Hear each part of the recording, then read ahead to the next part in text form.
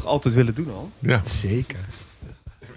In de vorige segment hadden we Albert en Maria te gast. Die vertelden ons iets over de periode voordat ze op de Viotta-straat terechtkwamen en elkaar daar leerden kennen. In de categorie zeer goede vrienden. Ja, maar... Nu hebben we eigenlijk ook een trivia CQ-categorie zeer goede vrienden, maar vanuit studie ook, hè? Nou, Dus vanuit studentenhuis. En aanwezig en aan ooggetuigen. Ooggetuigen. Op de legendarische Viotta-straat. Dus daar willen we graag alles meer over weten. We hebben hier Bart en we hebben hier Frans zitten. Huisgenoten uit die tijd. Ja.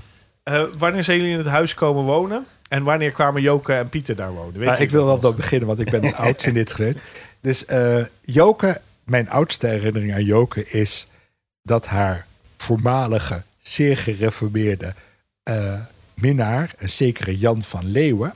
En ik kwam in 1974 op de Viotta-straat wonen. En Jan van Leeuwen was een hard op de piano slaande man die heel hard piano speelde en ook wel muzikaal was. En volgens mij ook wel niet helemaal precies wist hoe het met leven moest gaan.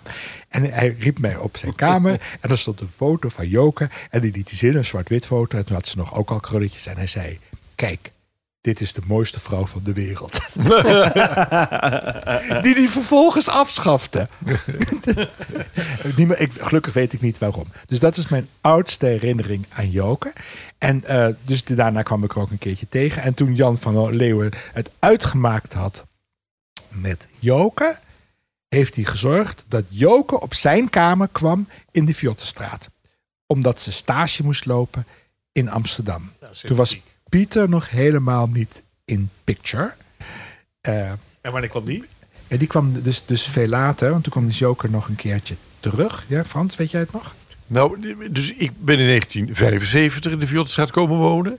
En ik kende Joke dus omdat ze op bezoek kwam bij Jan van Leeuwen. Ja. Daarvan kende ik Joke. Maar Pieter, ja, die is pas het jaar daarna, volgens mij, in de Viotta-straat komen wonen. Toen was ik even een jaartje weg. Ja, maar volgens mij is toen de Joker nog een keer teruggekomen. En wat willen jullie nu weten? Dus dat is ongeveer de grote lijn. Hè? Dat is genoeg, denk ik. Ja? Ja, en nou, dan wil ik een stukje geschiedenis. Kun je iets vertellen over de dynamiek in het huis? De dynamiek. Welke dynamiek? Nou, ja. Nou, Hoeveel mensen wonen er? Er woonden 15 mensen. En er zaten allemaal van die oude mannen die nog theologie gestudeerd hadden. En die elke avond 3 glazen wijn moesten drinken. Anders kon ik niet slapen. En er waren nog weinig vrouwen. En het was een soort overgangssituatie. Wij waren natuurlijk een generatie die niks meer met seminaries te maken hadden. En verbaasd waren over hoe het daar allemaal ging. Het was een mooi huis. En, jij dronk brandnetelthee. Ja, ook, maar dat was veel later hoor. Okay. Dat was veel later. En ik had van die Indiase jurkjes aan en zo.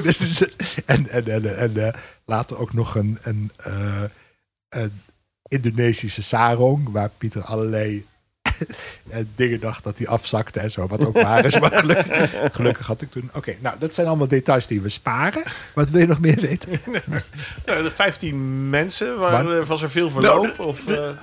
Er was niet veel verloop. Ja, af en toe stuurde iemand af, ging ergens anders wonen.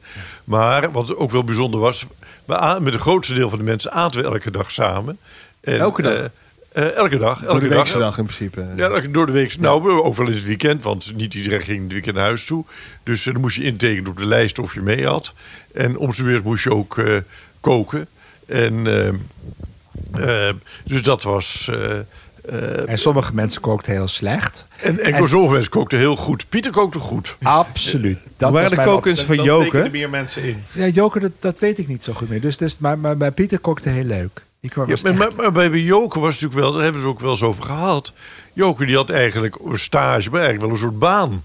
Ja. Terwijl het allemaal studenten waren. Die was ook afgestudeerd.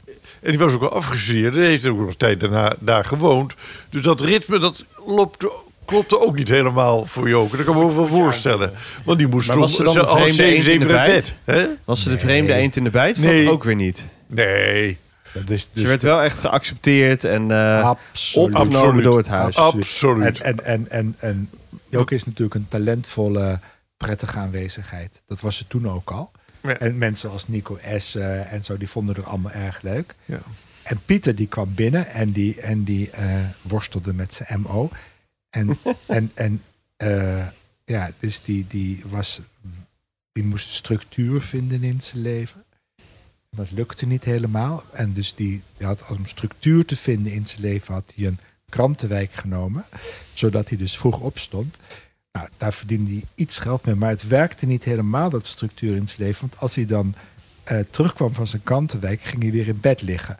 Dus, Het verhaal hebben we eerder ook al gehoord. Ja. En dus dan bleef hij slapen. Dus dat was niet helemaal goed. En op een dag had hij... Pieter is echt altijd iemand met leuke dingen. Dus had hij voor mij een ontbijt georganiseerd. Of op mijn kamer of zijn kamer. Toen begon hij plotseling heel uitvoerig te vertellen... dat hij toch eigenlijk pastoor zou hebben moeten worden of wou worden. En diezelfde avond moest ik geloof ik een kus overgeven van hem naar Joke. En zo. Dat heb ik keurig gedaan. En toen plotseling bleken ze dezelfde avond ook iets met elkaar te hebben. Tot zijn grote vreugde. Dus dat hij pastoor moest worden, ja, dat was natuurlijk wel helemaal belachelijk. Maar dus, dat was het begin van de relatie van Joke en Pieter. Ja. En wat merkten jullie daarvan in het huis? Was daar al spanning of iets gaande? Dat was natuurlijk niet spanning. Dat was gewoon prima. Ja. Zo gaat dat gewoon. Precies. Waarom zou er tegen zijn of spanning of zo? Nee, het was meer... Broeide er al iets tussen die twee? Of was het van... Nou, weet je, dat broeien, dat weet ik niet. Nee, dus er broeide ook wel wat tussen Joke en Nico Essen... en tussen Joke en Paul Visser. Ze was de enige vrouw in huis. Ja. Dus ja. Nee, dat denk ik niet, want Marie-José en zo kwamen toen ook op. En Joke Broekhoff. Oh, wacht even, ja. En er broeiden ook allemaal verkeerde dingen tussen Frans en Joke Broekhoff. Dat ging ook allemaal mis. Maar dat gaan we niet bespreken nu. We kunnen de aftertalk doen. Ja, precies. Ik zou bijna zeggen, knip het er maar uit. Maar nou... Het was in ieder geval de reden dat ik naast jou ben gaan staan. Ja. Dus omdat ik dat... Nou, dat hielp dus ook weer wel. En welke rol of namen Joke en Pieter binnen het huis? Nou, dus twee verschillende, denk ik. Dus Pieter was eigenlijk bezig met tentamens doen en zo. En ook wel altijd op zijn manier... Pieter heeft toch wel iets van oude adel. En weet je, dus op zijn manier de tijd nemend voor allerlei dingen. Nou, dat herken je natuurlijk. En dat, nou, dus mensen met gesprekken voerend, heel serieus. Er was ook een andere issue. Dat was namelijk dat ik altijd chocolade aangeslag van iedereen stap. Nu komen ze erachter. Ja, precies. En andere, weet je, dus en zo. En dat vonden Pieter en Marie-José niet goed. Dus toen hebben we een soort eetclubje begonnen. Dat was een interventie. Dus met een slotje erop. Dus moest ik met Pieter en Marie-José samen brood kopen en samen kaas kopen. Er was een soort clubje van ontstaan. Het was om mijn stenen tegen te gaan. Later werden er ook andere clubjes gevormd. Dus dat was typisch iets voor Pieter. Dus die vond dat ik niet mocht stelen. En dan ging hij dus samen met Marie-José mee in Tomau. En volgens mij is dat ook wel gelukt. En dus dat was Pieter, weet je. Dus met heel vriendelijke... de zware problemen van diefstal en zo op te lossen via een groepje. Nou, dat herken je, dat is keurig, hè? Ja.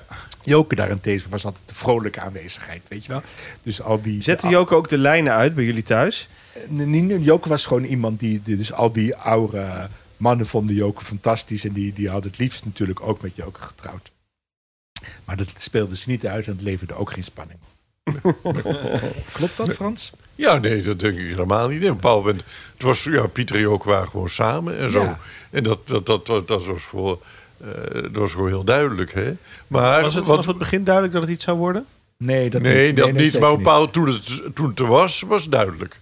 Nee. Dat was ook geen twijfel. Maar op een bepaald moment zijn wij met z'n vieren, Bart en ik en Joke en Pieter, naar Italië op vakantie geweest met de auto. Dat... van opa en oma. Ja, van opa en oma. Ja. Die is met verschillende deuken teruggekomen. Die is één deuk. Oh, niet overdrijven. Nee. Maar dat vonden ze ook goed, toch? Ja. Dat kon. Dat kon ze. En, resume, 40 jaar verder. Hoe denken jullie dat Pieter... Dan wil ik aan Bart vragen. Hoe denk je dat Pieter Joke aanvult? Waar denk je dat hij haar aanvult? Op welke vlak? Wat een ontzettende leuke vraag. eigenlijk is ook een beetje zo, wat vraag je... Wat ziet Joke in Pieter? En kijk, dus het is overduidelijk dat... En dan begin ik dus geen antwoord op de vraag te geven... maar je wil dan een antwoord op geven, moet ik over nadenken. Dus Joke heeft op een bepaalde manier... Pieter ordening in zijn leven gegeven. Maar ik denk dat Pieter... Ik zei dat hij van oude adel was, hè? En op een bepaalde manier heeft Pieter natuurlijk gewoon... Joke een soort inhoud gegeven... wat hij ze heel leuk vindt. Weet je, dus niet dat Joke geen inhoud heeft, hoor, helemaal niet. Maar op een of andere manier is het verhaal van Pieter voor Joke leuk. Is dat een antwoord? Ja, vind ik een heel goed antwoord. Wat Joke heel erg hem waardeert... als je ergens naartoe gaat, Pieter heeft altijd weer ideeën waar je naartoe moet. En van plekken of stadjes, of dat je denkt van... wat zou daar nou te zoeken zijn? Maar ik denk ook door jullie opa... weet Pieter altijd wel weer een plek te vinden... van wat bijzonder is om naartoe te gaan. Daar heeft hij ook een grote bewondering voor. Ja, maar ik denk niet dat het gaat... Kijk, Pieter is ook iemand die best goed voor Joke zorgt. Hè? Ja. Dus de fietsen maakt en dat soort dingen. Weet je wel, maar dat is het knechtjesyndroom. Het is een hele zorgende man in een aantal dingen. Ja. Ja. Maar ik denk dat Joke vooral dankzij Pieter een verhaal krijgt wat ze leuk vindt. Ja. Jullie zijn altijd een hele hechte groep gebleven. Ja. Als Viotters. Hoe komt dat zo? Wat is de chemie? Wat is de kracht achter de chemie? Ja. Het is op een bepaald moment... was het zo? Dat is geen antwoord. Ik denk dat we op een of andere manier altijd wel goed voor elkaar hebben willen zorgen of gezorgd. In allerlei... ook al wonen we toch wel redelijk ver van elkaar. Maar er was in ieder geval tussen ons zessen, dus met Clausine en met Marie-José erbij... is er wel steeds een hele hechte band gebleven. Ja, maar er waren dus bijvoorbeeld Paul Visser, die er eigenlijk ook wel bij hoorde... die koos zo ontzettend voor zijn werk... dat hij er ook niet bij vastgepakt is. Hè? Nee. Dus je hebt ook iets van een soort continuïteit nodig... waardoor het leuk blijft. Ja, goed. Top. Ik denk dat we een mooie resume... Maar uiteindelijk zijn we natuurlijk vooral voor jullie blijven komen. Laten we daarmee de podcast besluiten. Lijkt me een goed idee. Heel veel dank. Dank. We gaan naar het hoofdgerecht. Ja.